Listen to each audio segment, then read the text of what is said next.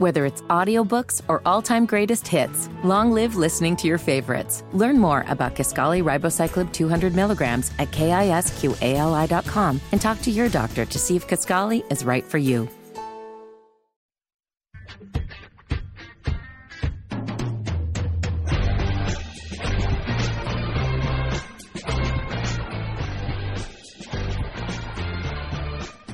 Jake Query along with Mark Dykton, Kevin Bowen enjoying vacation down in Florida. Sam Fritz running the big board for us this morning. A guy that vacation is probably a foreign word to him because it would be difficult when you're on the Colts beat, especially this year. There seemingly is no off-season. Stephen Holder joins us on the Payless Liquors hotline. You can read Stephen's work, of course, at ESPN.com. And, Stephen, we'll begin with this.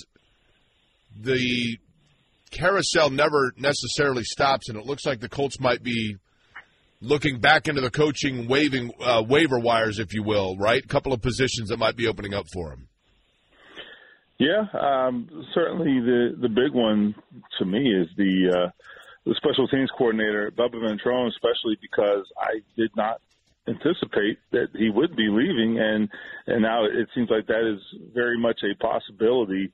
On this one, what's interesting is that, I think there was anticipated that he would remain, and that's kind of how I had been moving forward. But I wonder if this wasn't something that just came up. I mean, with Cleveland just now firing their special teams coach, I believe on Tuesday morning, it strikes me at least as if they decided to make this move because maybe they figured they could get Bubba Ventrone, So I don't know. It's very interesting. I do think that he is among the top special teams coordinators out there. I think this is, if this ultimately happens, if this does, actually come to pass, I do think that this is going to be a big blow to the Colts. I think he really has been a big force for them and has helped them win games over the years. I was saying, Stephen, half an hour ago we were talking about it, and I was saying, look, he played in Cleveland, so I understand it. You never know what motivates somebody to. We often think well, it's Indianapolis. This is the great. And I mean, obviously, I'm convinced it's the greatest place on earth, and when I become mayor, it'll be even greater. But that said, how much of it do you think could be fueled by the fact that, hey, listen, I applied and interviewed for the head coaching position, and they chose someone else over me, so I'm going to go ahead and look elsewhere? I mean, I think you have to at least consider it, right? And then there's also the reality that I thought Bubba Ventrone was best positioned to be the interim head coach, and he was not tabbed for that either. I didn't expect him to get the head coaching position, the permanent job. I thought there was a lot of good competition there, but I think it is reasonable for him to be disappointed maybe in not getting the chance to be the interim, particularly because Bubba Ventrone has been on record and very clear about wanting to become a head coach, and he has had a little bit of momentum toward that in the last couple of years. His name has become more known in league circles, and I think it's something that is a reasonable goal for him now. And, look, I mean, maybe being an interim coach isn't necessarily a resume maker all the time, but it's an opportunity. It's definitely an opportunity, and he did not get that opportunity. I have no idea whether that is driving any of this for him, but I think those are the things that you have to at least consider. The other thing is, I would be very interested, if this happens, I would be very interested in knowing if he ultimately gets like an associate or assistant head coach title, which then perhaps means more money, et cetera, and certainly more responsibility. So that's something to consider as well. ESPN Colts reporter Stephen Holder joining us on the Payless Liquors hotline on Kevin and Query. Stephen, the percentage chance that Bubba Ventrone takes the job with Cleveland, I feel like when the news came out yesterday, it was pretty low, and then now it seems like it's done a wild swing in the opposite direction. What percentage would you put on him actually departing and heading to Cleveland? Well, before the news broke, I got a text yesterday morning and said, hey, Bubba Ventrone's going to Cleveland. Literally, that was what I got. And I looked into it, and I said, whoa, wait, what's going on here? And the second text I got when I poked around was that, yeah, you're right. It looks like it's happening. And then I got more context in that they had requested an interview. But the reason I bring that up is not because I'm trying to, I'm not trying to necessarily, cloud the issue. What I'm saying is the expectation out there is that this is going to happen. That was the expectation when this news broke I'm talking about among NFL people before the news became public. That is what I was hearing. And I wasn't hearing, hey, they're interested in talking to Bubba Ventrone. It was, no, he's gone. And so people were convinced that he's gone. Let's put it that way. So I am kind of expecting it to happen. It's not a confirmation, and I've kind of chose my words carefully here, but I seem to, or they seem to be convinced that it's happening. Let's put it that way. People who know more than me seem convinced that it's going to happen. So, I don't disagree with your statement. So it looks like it's going to happen. So would a departure, him leaving, would that be a shock for those in the building? Because wasn't he at the Steichen introductory press conference with Gus Bradley? It made it seem like those two guys were staying, and now, not even a week later, it looks like he's moving on. Let's put it this way. I reached out to a source in the Colts building before this news broke. That person did not know. Let's put it that way. So I do think all indications to me, and this is someone who's not necessarily way down the food chain, if you will. So that indicates to me that this is something that just came about and is just unfolding, and that, yes, they did anticipate he would be staying.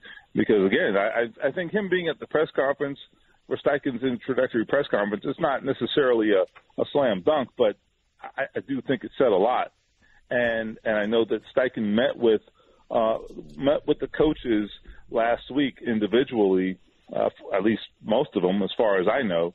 And I got the impression it was kind of like, all right, business as usual. We're moving forward. And so I was definitely stunned by it, and I think others were too, because there was an expectation, or at least an assumption, that Bubba Ventrone was going to be staying on. Stephen, another coach, obviously, or position that the Colts – Stephen Holder's our guest, by the way. Another position the Colts are going to have to fill, presumably, is obviously offensive line coach. What people are going to guess, right, or what people are going to ask. Do you think there's any possibility that Jeff Saturday, A, would take that call, and B, if you're Shane Steichen, do you have Chris Ballard make that call? I think probably not. If you're Shane Steichen, all right, I want to say this delicately. If you're Shane Steichen, I would probably not want Jeff Saturday to have any major role with the team. Correct. And nothing against Jeff Saturday, right? I mean, it's just a distraction almost. You know what I'm saying? Because right. It's like there was so much has happened. His name has been, whether you like him, whether you thought it was a terrible decision, whatever. There's a lot of opinions, though, right? One way or the other. If I'm Shane Steichen, I don't want any part of that, man. I want to run my own program. I want to do my own thing, and I don't want Jeff Saturday within 10 miles of the building. And again, it has nothing to do with Jeff Saturday being a good person, bad person, or otherwise. It has nothing to do with that. I just think it's just too much of a distraction and too much of an issue that he'll have to talk about too much. And no. For me, absolutely not. And I would say this: I heard 3 or 4 candidates that have garnered interest for that job. He was not one of those people. Let's put it that way. And, the other question, Stephen, there's no doubt about the fact that Jeff Saturday wanted the head coaching position. And I had mentioned earlier, I don't know that when he was initially called as the interim that Jeff Saturday wanted the head coaching position.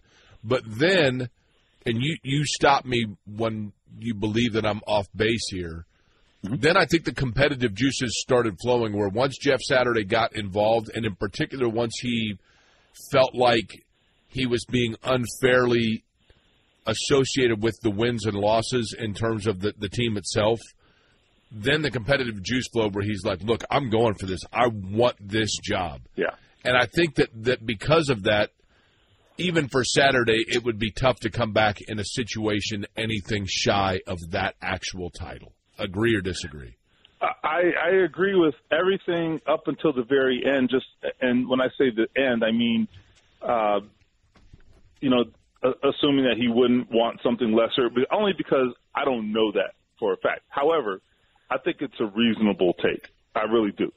You were correct on the rest of it. There's no doubt about it. He went from saying when he took the job, hey, I may be terrible at this, and then I'll get out of here, right?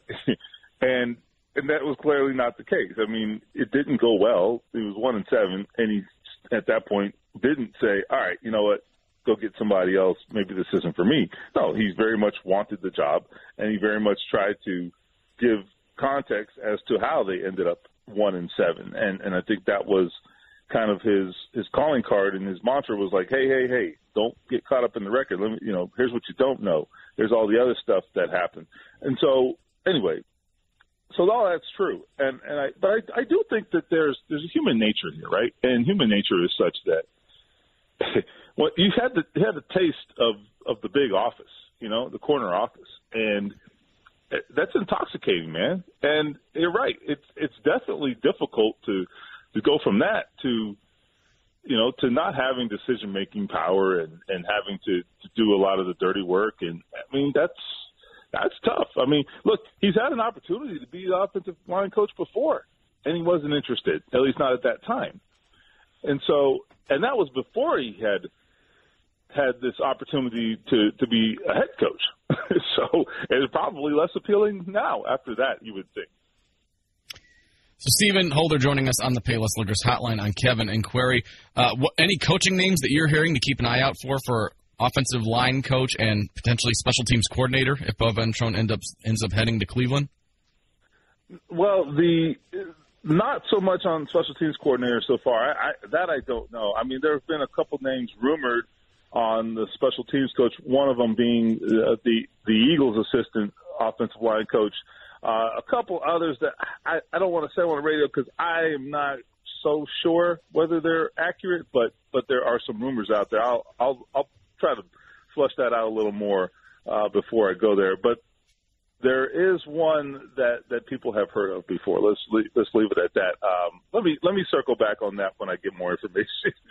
Because I don't want to put rumors out there that I don't know to be true. Okay, I'll ask you this one then. What are your thoughts on Jim Bob Cooter's role on the offense with Shane Steichen being the play caller? How will he handle being an offensive coordinator that doesn't call plays? Yeah, I mean, I think that's a big role. I mean, he has been a play caller before, and so I think that helps because you have, I think, a better understanding of the process and how the game planning translates on game day for the play caller. I think that's a big role, and I think sometimes we go too far, I think, in separating the play caller from the game planner, offensive coordinator, et cetera. I mean, the best example is Nick Sirianni.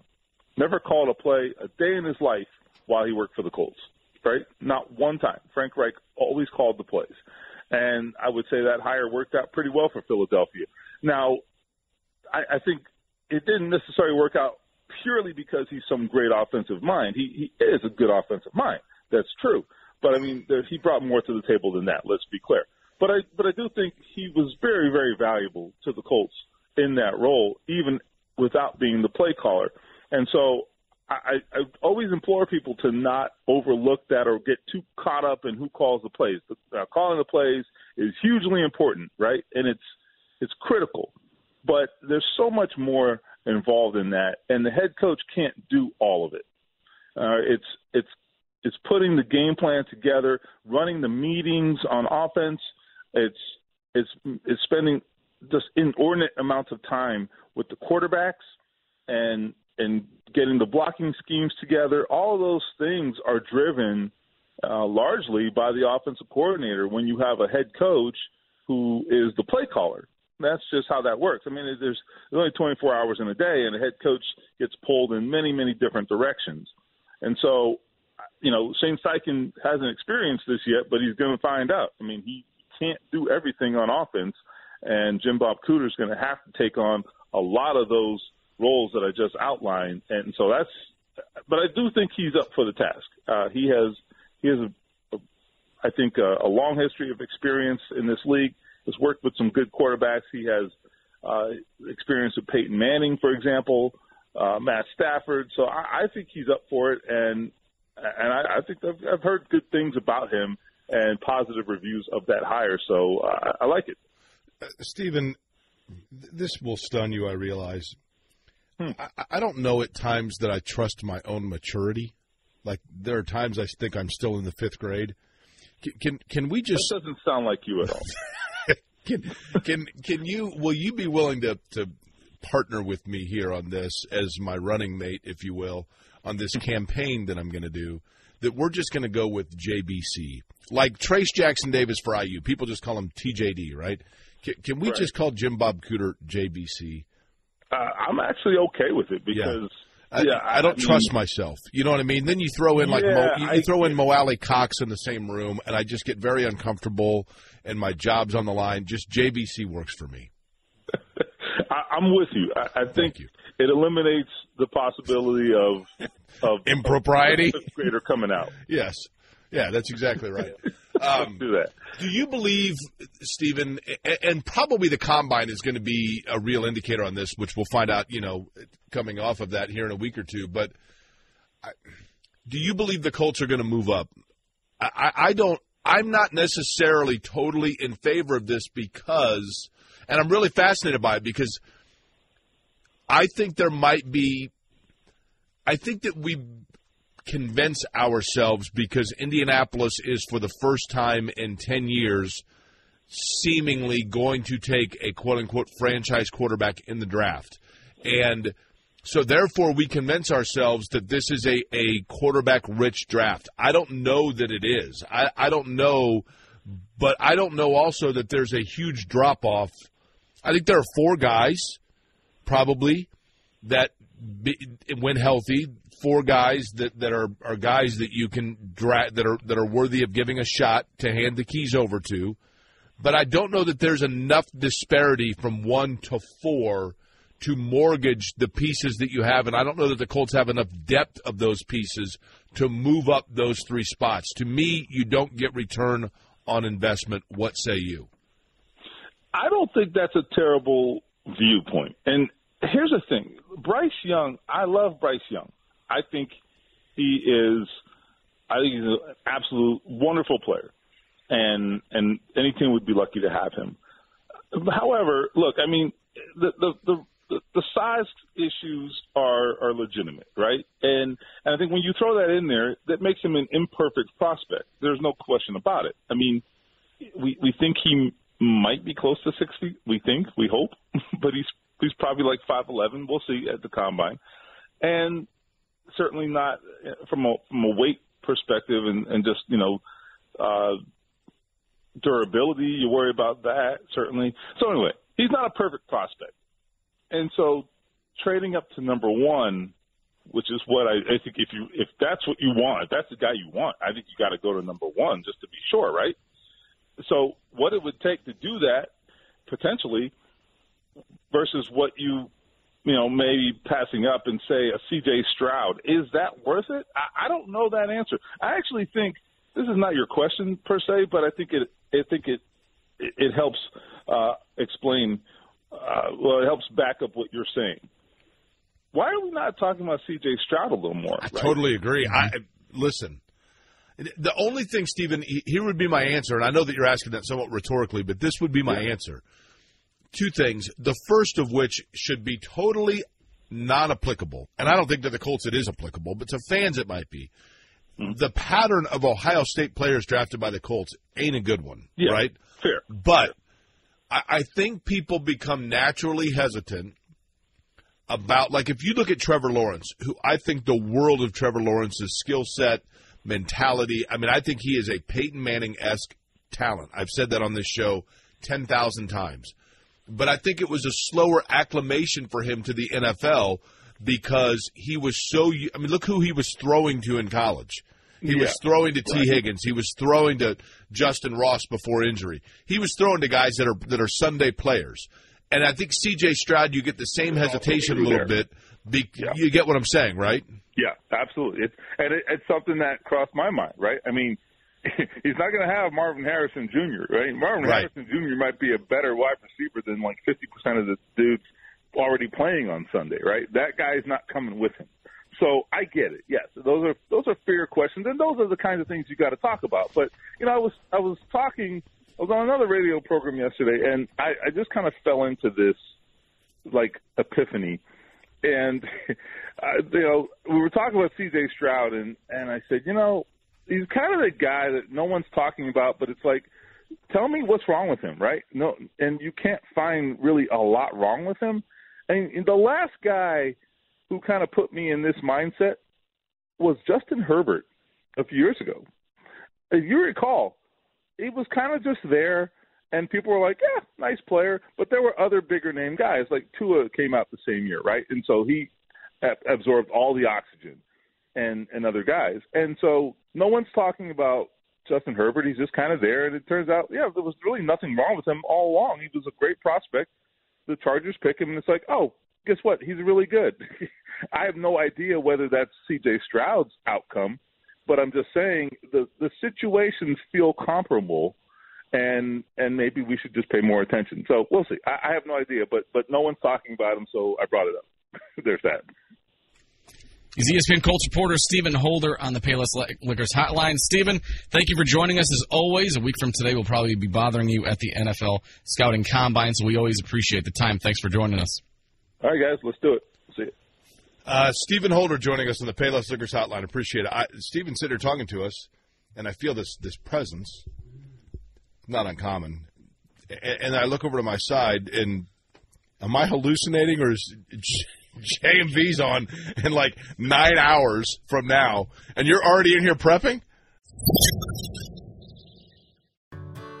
Whether it's audiobooks or all-time greatest hits, long live listening to your favorites. Learn more about Kisqali Ribociclib 200 milligrams at KISQALI.com and talk to your doctor to see if Kisqali is right for you.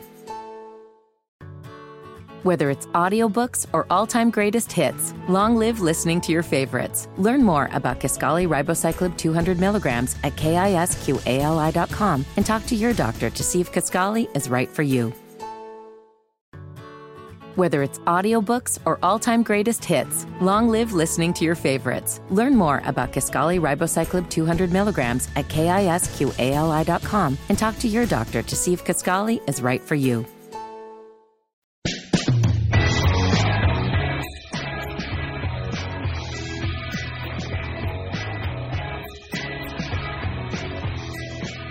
Nine o'clock hour in Indianapolis. Technically, it's the 9 o'clock hour everywhere in the Eastern time zone. My name is Jake Query. Mark Dykton here as well. Kevin Bowen on vacation. Sam Fritz capably flying the ship for us. And joining us now on the Payless Liquors Hotline, and probably the best story in sports here so far in this basketball season locally, and that is the fever that, not the fever, the WNBA team, but the fever that is rising about Indiana women's basketball. Ranked number 2 in the country now and coming off of a sellout game at Assembly Hall. The Big Ten champions all alone, as a matter of fact, and their head coach, Teri Morin, joins us on the program. Coach, first off, congratulations on what is a dream season so far and still work left to do, I realize. Well, good morning. Yes, a lot of work to be done still, but, it's been an incredible run with incredible people. So really proud of what we've been able to accomplish, but, we still have our sights set on other things. Well, I want to begin with this, and I certainly realize that, right? I mean, you're 26-1. Everything has gone well, clearly, but I want you to put into, for our listeners, Coach, kind of your mindset of, you've coached, you're Indiana through and through. I mean, you're from Seymour. You coached at UIndy. You've coached at Indiana State. You Purdue. I mean, every school literally you've touched. But to stand there on the sidelines, and at some point, did you have the moment of epiphany of looking up into the balconies of Assembly Hall and seeing them filled and think to yourself, we have done it? Yeah, I think as I've gotten older, I've learned to appreciate, more of those moments. I think when you're young and you're always chasing the next win, you forget, to really pause for a couple seconds and just sort of look around because you're always thinking about what's next. But, as I mentioned, as I've gotten older, I've tried to be more mindful of those moments where I can look around and see what we've created here and see the buzz about Indiana women's basketball.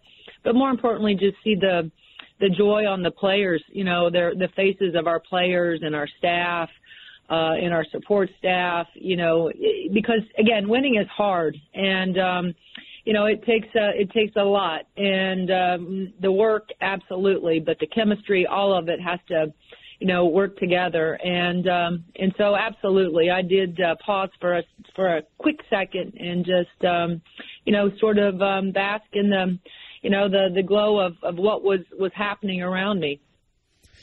Teri Warren, head coach of IU women's basketball, on Payless Liquors Hotline on Kevin and Query this morning. Coach, as a Greyhound alum, I was there when you were coaching Indy. It was great to call a couple of your games and interview you a couple times and then see the success you've had throughout your career. What was your initial reaction last night when you found out your team was named outright Big Ten champs? Well, I watched it. I think we all did.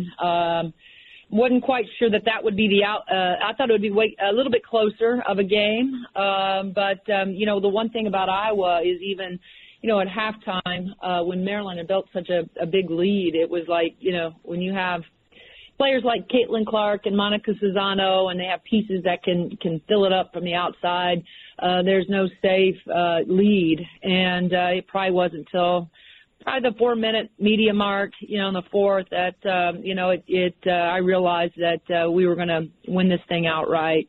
And, I'm biased, but that's how it should be. You have women on your roster that have had phenomenal seasons, a phenomenal season, I should say. Mackenzie Holmes is having a great year, obviously, right? You've had multiple players in different games, Grace Berger, that step up and have great performances. But I wanted to ask you about this. Sydney Parrish was, a number one recruit, goes out to Oregon, comes back and transfers to Indiana, and one might think statistically isn't necessarily a focal point, but has been an integral part and has bought into what it is that you're doing. Does that say more about her in terms of her adapting to the role that you have for her, or her teammates for being able to allow her to adapt to that and mix in so well with this group? That's a great question. I think both. I also think that, you always have to pay tribute to the parents, of Sydney Parrish. She has to have the right people around her in her circle that are always, I think giving her, wise advice, on what it's like to come into an already established program the way she did. Our culture has been what it's been, since we've built this thing. And you're right. She's walking into a team that already has All-American caliber players in Grace Berger and Mackenzie Holmes. But I'll say this, the thing that Sid was terrific at was really just kind of finding her way. She didn't try to step on toes. She didn't try to push her voice. And that's the thing about Sid. Sid has a big personality. Sid has a very high IQ. But she did pick and choose, right, when she was, she in terms of using her voice at the right moments. And I think our players, were, I wouldn't say surprised, but, they've been, very grateful the way she has approached, this team and being a part of it. And she has been a terrific teammate, to all of them. And she has no doubt, been a big part of, why we've been able to have our success, because, it takes everybody, it takes people just not accepting their role, but starring in their role. And, Sid has been one of those kids for us for sure. This is the anniversary today, 43 years ago, of the Miracle on Ice. I'm assuming, Coach, that you've seen the movie Miracle. Maybe that's an unfair assumption, but no, I haven't. Okay, yet. so in that movie, there's the famous scene where Herb Brooks is making them skate after practice, and finally Michael Ruzioni just steps up and says, I play for the United States of America. And Herb Brooks is like, okay, like my job is done here, right? I've gotten through to them. Was there a moment with this group that happened? Was there an epiphanal moment where you said to yourself, we're going to be pretty good? Oh, wow.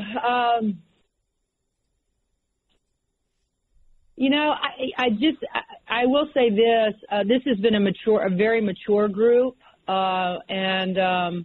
I think they've given us all a lot of confidence. When I say the staff, going into each game because of the maturity level. I don't know that there's been the one game. What I will say is that we lost our leader, Grace Berger, for a period of time, when she went down with a knee injury. And, we lost one game while Grace was not with us. And then once we got Grace back, I think we felt like, we started – we were winning games, but the margin that we were winning them by was, substantially more. So, I think we feel that this is a group. The sky's the limit, for these guys. I think they feel it. I think we all feel it when we step on the floor. They've been committed to one another, and they have this belief. When I listen to them talk about one another, especially in media, there's no question they have the chemistry and they have the belief in one another, to take this thing deep into March.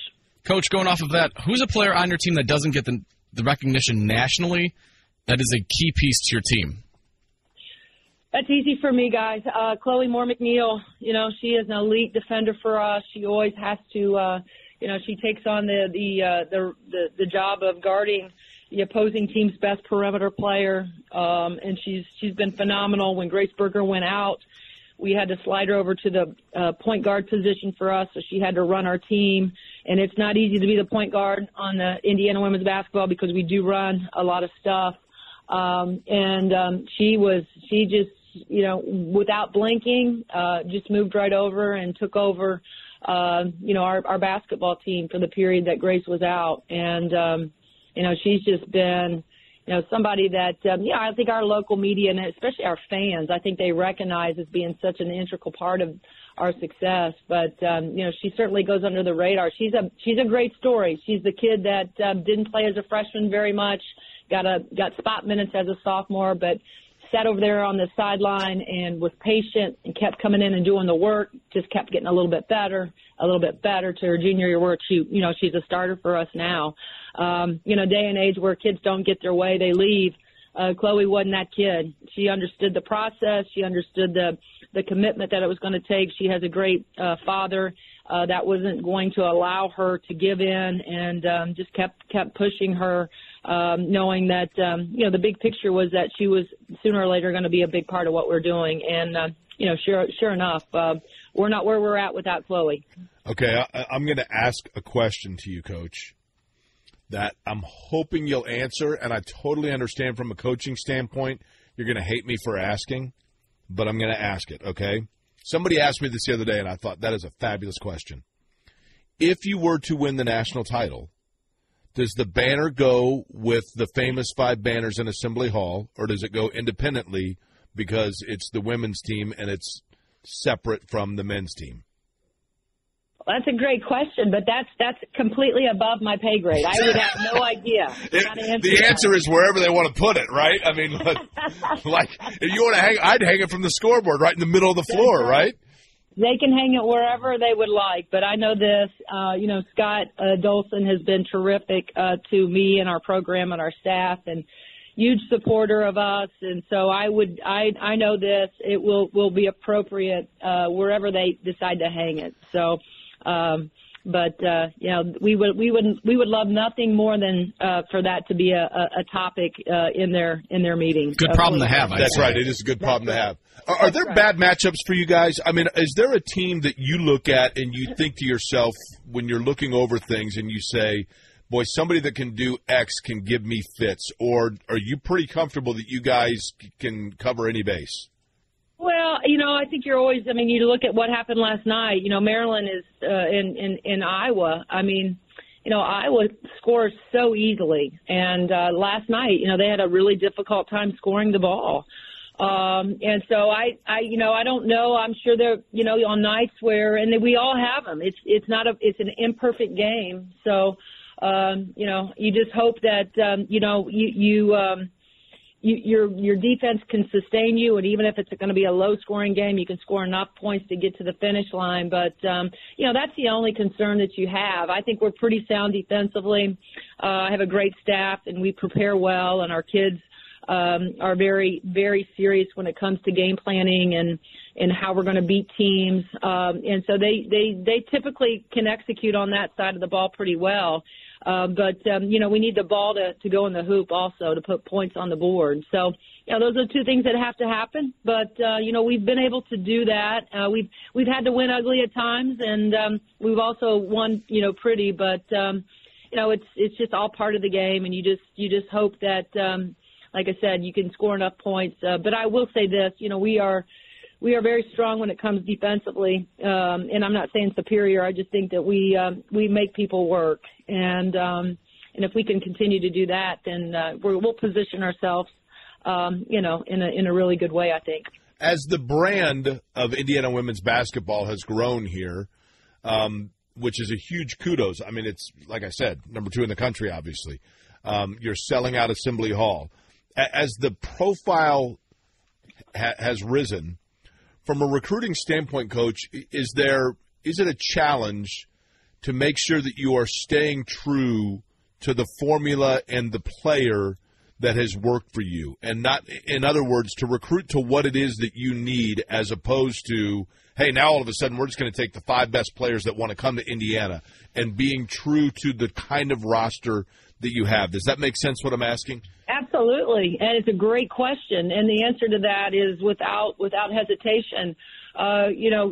We will never sacrifice what we're about. We're to the point now where we feel like we can recruit players that fit us. We don't have to fit them, and we have built this thing on our hard work, our sort of blue collar mentality, character always above talent. And we want to coach good kids. We don't have, the drama. We don't have our kids on social trying to get, likes and platforms and all that stuff. I mean, we do the same thing every day. We're pretty vanilla. We come in and we're going to have every one of those guys are going to be in before practice or stay after practice and get extra reps in. That we built great habits in terms of work habits. We found the unselfish kid. If you're going to come to Indiana, you're going to have to be about we and not me.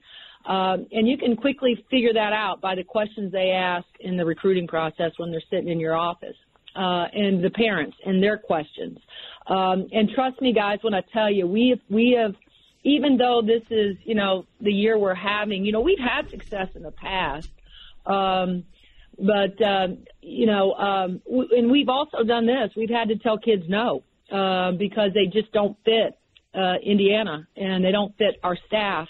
And that's the most important thing to me. I want to coach players that I can walk in every day and know that they're going to give me their best, but they're also going to be good kids, high character. They're going to do the right things on and off the floor. They're going to be serious about their academics. As long as they have that work ethic, there's no doubt that, our group can, the player development piece is something that we're very passionate about. Our kids, you just got to look at the statistics. Our kids get better year in and year out. Now, if you grow up in Seymour, does that mean that by the time you're like 16, you've heard Mellencamp enough for a lifetime? I mean, that would be the case, right? No, not at all. He came to Bloomington. Well, I'll say this. He came to Bloomington, 2 weeks ago? He's there a lot, right?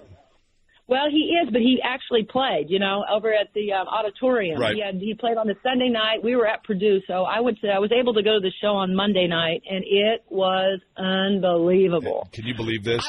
I've never seen him. I've Well, never seen him in concert. Can you believe that? I know, and I'm born and raised here. That's like I should have my Hoosier card revoked. Wow. You should. I will say this. I was curious to what he would play. I was worried that he was going to play a lot of his new stuff. Not that his new stuff's not unbelievable. I know. But, he surprised me and played a lot of almost. I don't know if it just happened or he played every one of my favorites. Okay, what's your favorite Mellencamp song? Well, I have a lot of them. So Small Towns, certainly Jack and Diane, Paper and Fire, Cherry Bomb. Okay. Underrated? Yeah, check it out. Check it out. Check it out is underrated. Yes. Paper and Fire is also. So when we do Hoosier Hysteria here at the beginning of the school, the beginning of the year to kick off basketball season, I always come out, all of our kids get to come out to their own song.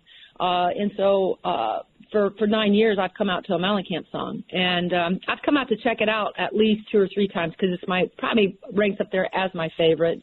But last year I came out to Paper and Fire, which I love as well. How about Authority Song? Authority Song's another good one.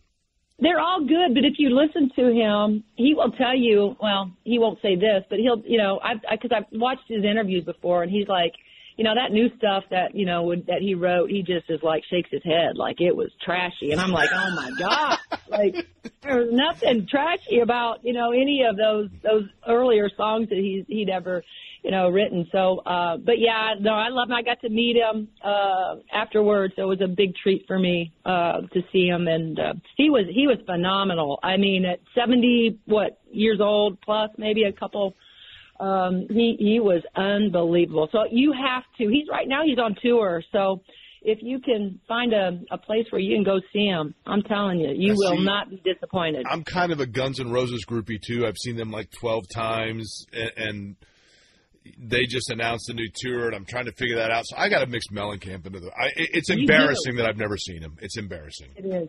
And this would be a great opportunity for you to go see him because it's one of those concerts where you stand up with the oldies, but then you sit down with the new ones because, it's kind of it's a mixture of the two. It's not like, I don't know, it's like going to be like a Guns N' Roses concert where you're standing on your feet for 2.5 hours. Well, but, people stand up next to me and they claim that they're standing with the oldies. That's the problem now, right? I mean, that's trust me, that's how it goes. Coach, last one for me. The last game of the season is until Sunday when you take on Iowa. You beat them earlier this month. How do you keep the team focused after a week between games and not looking ahead to the Big Ten tournament? Oh, again, I have to go back to the leadership that we have. Grace Berger is one of the all-time most competitive players that I will ever have the opportunity to coach, and so this group is we took Monday off yesterday. We practiced, and this is a great week for us to sort of catch our breath because we played 3 games in 7 days, and but they want to finish the job, and finishing the job means all the way to the end, and Sunday will be the end of the big, our conference season, and then a new season starts for us, and so we break up at in seasons, preseason, in season. Postseason, the Big Ten tournament, and then it'll be NCAA season. So, this is a team that, tries to check off all the boxes, and they got one more box to check, and that's beating Iowa on Sunday. Well, Coach, I've got friends, I went to IU. I've got friends whose kids now are at IU, and their kids have loved going to the women's basketball games. They've taken to it. They love it. They're excited by it. And I think there are a lot of people pulling for you guys. So we certainly appreciate the time this morning. I know it's busy. And enjoy going and listening to Mellencamp, too, when you can. Thanks. You need to get to a concert. All right. I'll do it. We'll get there. I appreciate it, Coach. Thanks, Coach. All right. Thanks, guys. Thank you. Again, Teri Morin, the women's basketball coach at Indiana University.